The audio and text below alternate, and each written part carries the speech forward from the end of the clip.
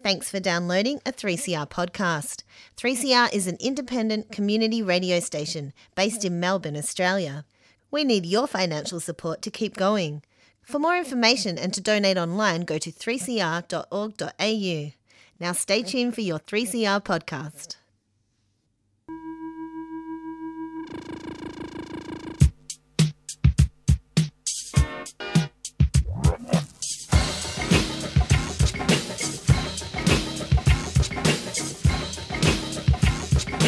歪んだ意識と節くれだったどうですかいいですね溢れる魚とネオンの産業大人の女と子供の男透明な音と汚れた音符大人の男と子供の女溢れる魚とネオンの産業大人の女と子供の男透明な音と汚れた音符大人の男と子供の女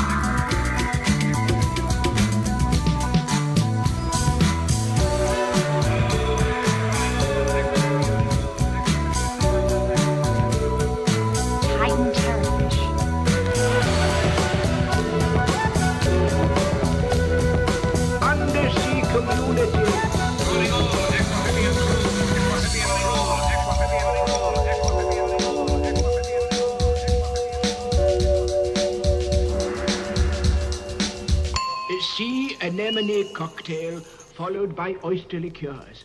Good morning and welcome to Out of the Blue on Sunday 19th of May 2019. You're listening to 3CR Community Radio 855 on your AM dial, or you can have a listen from our website www.3cr.org.au/Radio Blue, where you can stream our broadcast and you will also find a number of previously aired episodes that have been uploaded as podcasts. Also, you can check us out on our Facebook page. That's facebook.com/Out of the Blue Radio. We acknowledge the traditional custodians of the land 3CR is broadcasting from and pay our respects to their elders, past, present and emerging. My name is Andrew Christie from Melbourne Polytechnic and Marine Care Point Cook, and today's weather, beautiful day in Melbourne, 21 degrees the top temperature, quite warm for this part of the for this time of the year. Lots of sunshine around, chance of rain tonight at around 10 o'clock-ish according to the Bureau, and winds from the northeast at about 25 kilometres an hour. So as I always say, be careful if you're getting out and about on our beautiful waterways in the state of Victoria. Okay, today I'm joined in the studio by Nicole Kowalczyk, who is the Yarra Riverkeeper Association's Education Manager. How are you today, Nicole? Very well. How are you going, Andrew? Very good, thanks. Thanks very much for coming into the studio today. Today we'll be discussing a range of items relating to pollution of the aquatic environment, some strategies for litter and waste reduction and clean-up activities and events that are coming up shortly too for those that are keen to be involved. And we will be back after this brief announcement. Well, if you listen to 3CR, clap your hands. If you listen to 3CR, clap your hands. If you listen to 3CR, yes, I know where you are. If you listen to 3CR, clap your hands. If you listen to 3CR, clap your hands. If you listen to 3CR, clap your hands. Well, check out the happening vibe. You're gonna ring up and subscribe. If you listen to 3CR, flap your ears. What? Who the hell is that? Flap your ears. What are you talking about? I ain't no elephant. Get out of here. This is handmade radio. Flap your ears. Get out. Get the hell out of here now. Flap it, flap it, flap it, flap it. I don't even know who that is. You're listening to Out of the Blue on 3CR Community Radio, 855 on your AM dial. Okay, so to kick off the conversation, Nicole, can you just give us a bit of an outline of your, a bit of a snapshot of your life history, if you will, just to give our listeners an idea of who you are and what you do? Sure. Whenever people say life history, I always think of it in a sort of zoological or ecological sense. Yeah, that's technically the correct. Yeah, that's right. So I have a background in science and education, and then went on to do my PhD, my doctorate in foraging ecology, the foraging ecology of little penguins, the St Kilda colony, and submitted my thesis about 3 weeks before my daughter was born, and soon realised that academia and early motherhood is not the best mix. So I certainly wanted to make use of my skills, but also wanted to sort of be a part-time mum. So the Yarra River Keeper Association had an incredible opportunity to be involved with education and science. So I now find myself in a great role where I do get to incorporate my science skills as well as my teaching skills. Excellent. And get to spend a lot of time at home with my daughter as well. Oh, fantastic. I was going to say that's phenomenal timing to get the thesis in, what did you say, 3 weeks ahead of your Look, I couldn't recommend it enough. Sadly, the guys can't take me up on my tip, but it certainly was the best driver, best motivator, because I just knew that once my daughter Lily arrived, it would be her all the way. Yeah, so. That's fair enough. Yeah, very good. So how did you sort of get into the Yarra River Keeper sort of role in the first place? How did it all sort of come about? Well, I was actually involved with the Port Phillip Eco Centre, running their litter hotspots program. So running a lot of litter audits and just sort of analysing a lot of litter data. And then the Port Phillip Bay Fund program came into play, and the Riverkeeper Association put in an application, a litter and flows project, to assess the amount of litter making its way down the Yarra River, the main types of sort of litter coming down the river. And I was just finishing my role at the Eco Centre. So I was approached by the lovely Andrew Kelly, the Yarra Riverkeeper. At that time, it was just Andrew working for the Riverkeeper Association. So the organisation has steadily grown, and we now run a number of education sessions, events along the river. Andrew is involved in a lot of advocacy work, report writing, patrolling, monitoring the condition of the river. And it's the Bay Fund funding comes to an end in the middle of next year, so I've still got a bit of litter work to do, including the Blitz program, which we'll be talking about later in the show. Terrific. Yeah. So Andrew's name does tend to pop up a bit in the media, doesn't it, when there's some sort of event or a discussion around the health of the Yarra River these days? Oh, definitely. Yeah, he's certainly the spokesperson for the Yarra, and he takes on the role very graciously. It's an enormous responsibility. You would think that the Yarra River would have a lot more spokespeople, but he's risen to the challenge, and he's well across the catchment. So he visits the stretch of the river, 242 kilometres long, and he's well versed in what's happening in the upper catchment as well as the lower catchment. Yeah. So generally, when there's an event on the river or there is an issue, he is the first point of contact, and he's got a really solid understanding of the system. Yeah, very good. And some of our listeners might recall that one of those names that you dropped there, the Port Phillip Eco Centre. Yes. Our own Fom Sharko is obviously works there, and she's a panellist on Out of the Blue. So yeah. That's right. And the Port Phillip Eco Centre is also home to the Port Phillip Bay Keeper. So in Victoria, we've got the Werribee Riverkeeper, the Yarra Riverkeeper, and the Bay Keeper. And they all work under the Waterkeeper Alliance. Yep. And often we collaborate. So the Eco Centre and the Yarra Riverkeeper Association work closely on the microplastic project that I'm sure Fun has spoken about.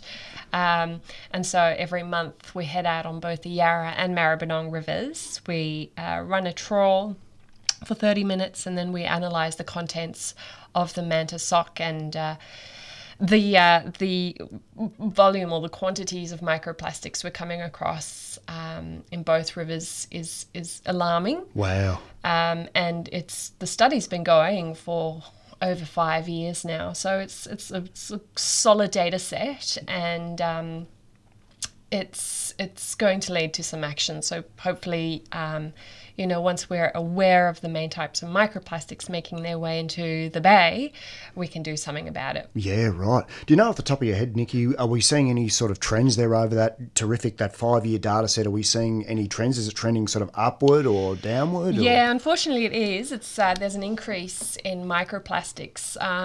I can't recall exactly, but I certainly know the Yarra microplastic levels are increasing, and I suspect it's the same for the Maribyrnong as well. I know there are also seasonal trends, so in both autumn and winter months we're seeing a greater volume of microplastics.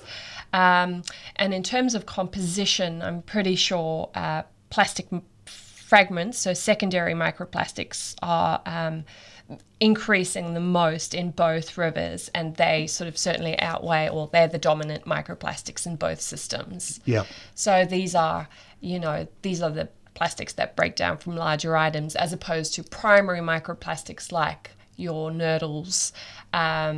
So yeah, it's an indication that larger items are breaking down, and this is causing the bulk of the problem. Yeah, right. So getting into that to begin with, Nikki, talking about your your passion for the river system, was that something I know you explained before? You've got a background in obviously science and education and that sort of thing. Was the river side of things something you just sort of fell into, or did you always have a passion for rivers and ecosystems and that sort of thing? Look, to be honest, I did fall into that space. My PhD, like I said, I focused on the foraging ecology of penguins. I was interested in what they were eating, where they were eating, when they were eating, and how that influenced their breeding performance. So I suppose I was more interested in the marine aspects of pollution, but I came into my research found that little penguins are actually, the St Kilda colony anyway, are really dependent on the nutrients that flow in from the Yarra River. So when we had the millennial drought, what I found was penguin foraging, also where they forage, was actually centered around the Yarra River mouth. And then once the drought ended, what we had was a flush of nutrients into the bay, more water into the bay, and the foraging behaviours of penguins became a lot more distributed.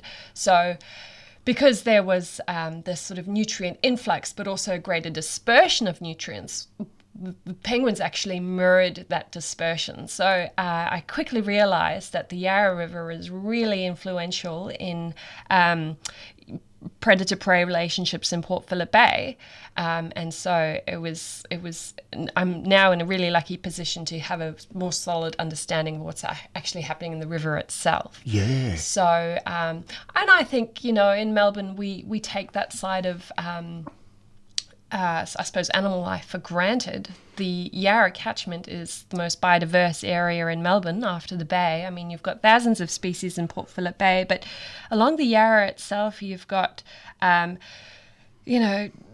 species of amphibians, 16 reptile species, dozens of mammals, and not to mention, the dozens of fish species as well. So it's a really productive area, and it's really important that we maintain the system. Yes, yeah, absolutely. Now, very interesting stuff, Nikki. We might quickly cut to a song just to break things up a little bit. Here's Sting with All This Time, and I've chosen this one because it does feature some mentions of a river. Nice work.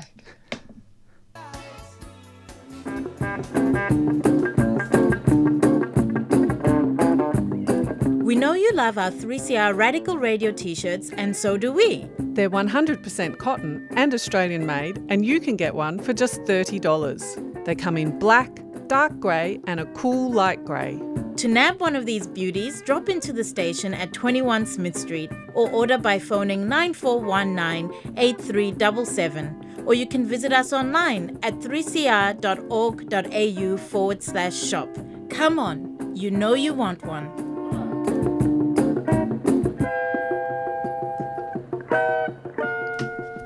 You're listening to Out of the Blue on 3CR Community Radio, 8:55 AM. So, Nikki, can you tell us about some of the what are some of the common items, some of the common litter items that you remove from the river these days? Sure. So it's essentially the same as what's being found along our beaches as well. So we've got a lot of plastic bottles, plastic food packaging, plastic wrapping, and polystyrene is probably the biggest contributor in the Yarra River system.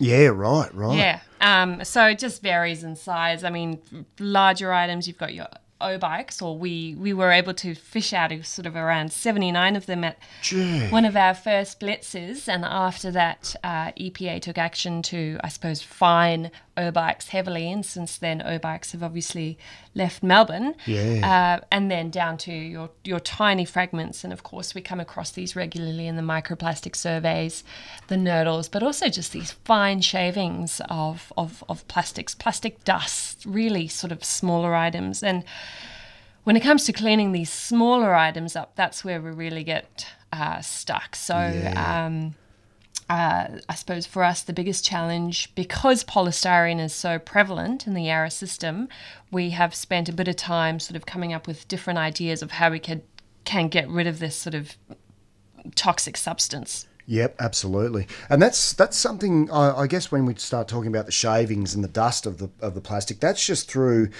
essentially wear and tear.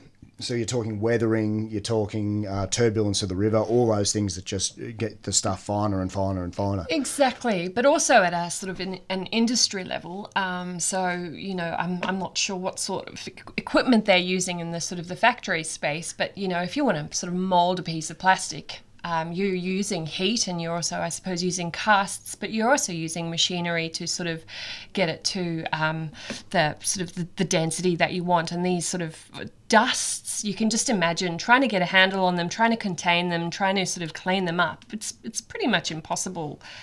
So unless industry has really good infrastructure in place that has, you know, filters in their stormwater drains, and along with, you know, all sorts of other infrastructure, a lot of it is going to leak into our stormwater drains, which will eventually make their way down into creeks and then the Yarra River and obviously Port Phillip Bay. Yeah, right. So is this ultimately a big part of the solution, to have industry really buy in and make sure their systems are set up in such a way that they cause will they cause significant reductions if they get that right?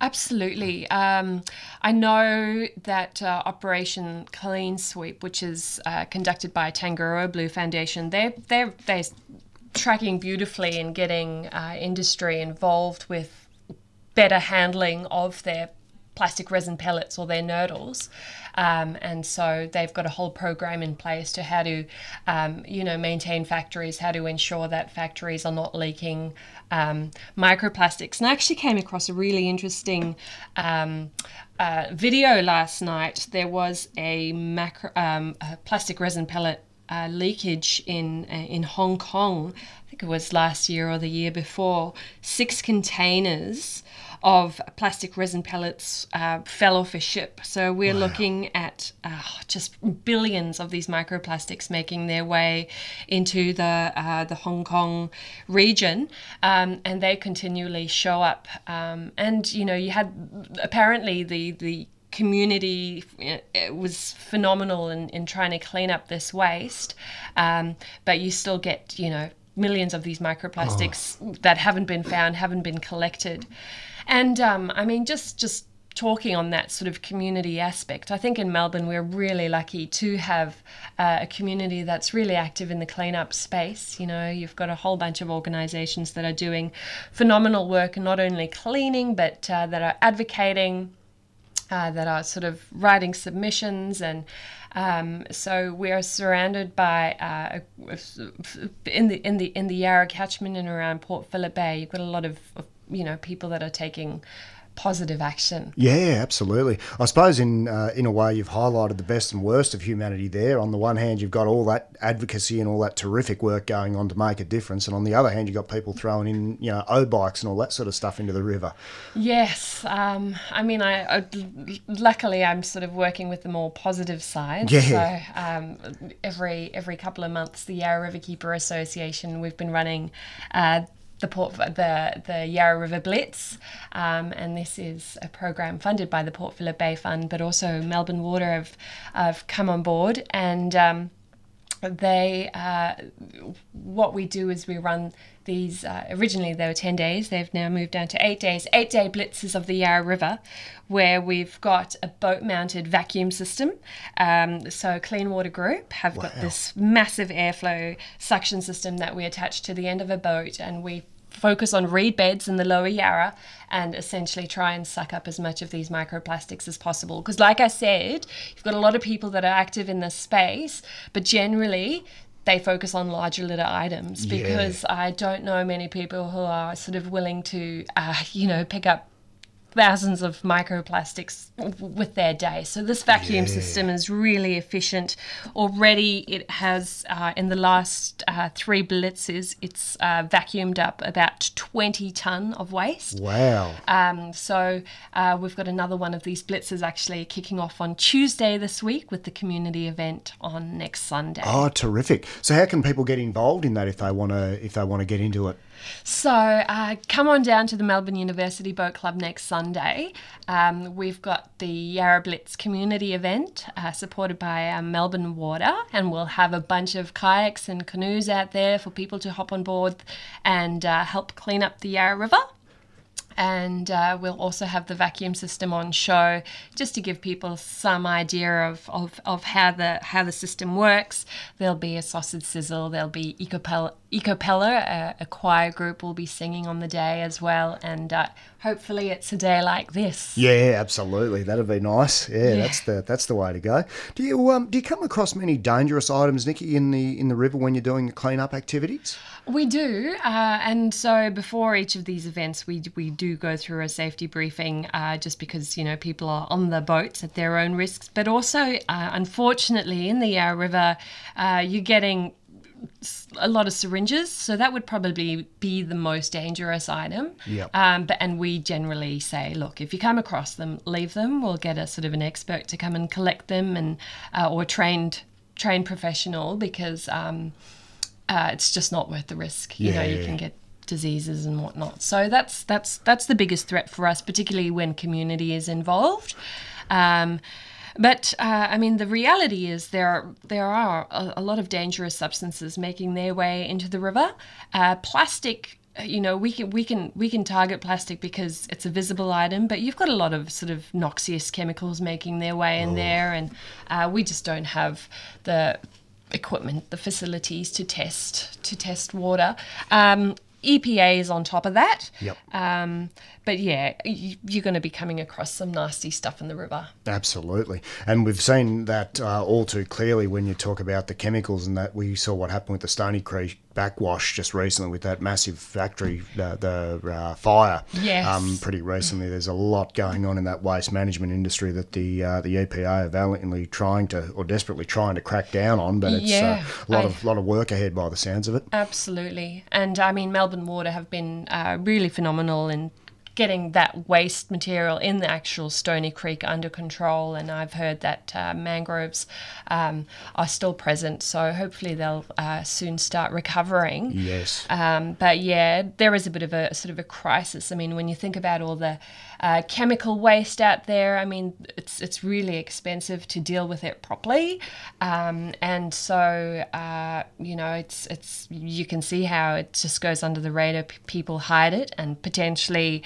dump it, and there's a chance that it's making its way into the river more than we currently realise, and that would be a real shame, because like I mentioned earlier, the river is a really biodiverse system, and healthy waterways are at the heart of healthy communities, and so it's really important that we work to protect them. Absolutely.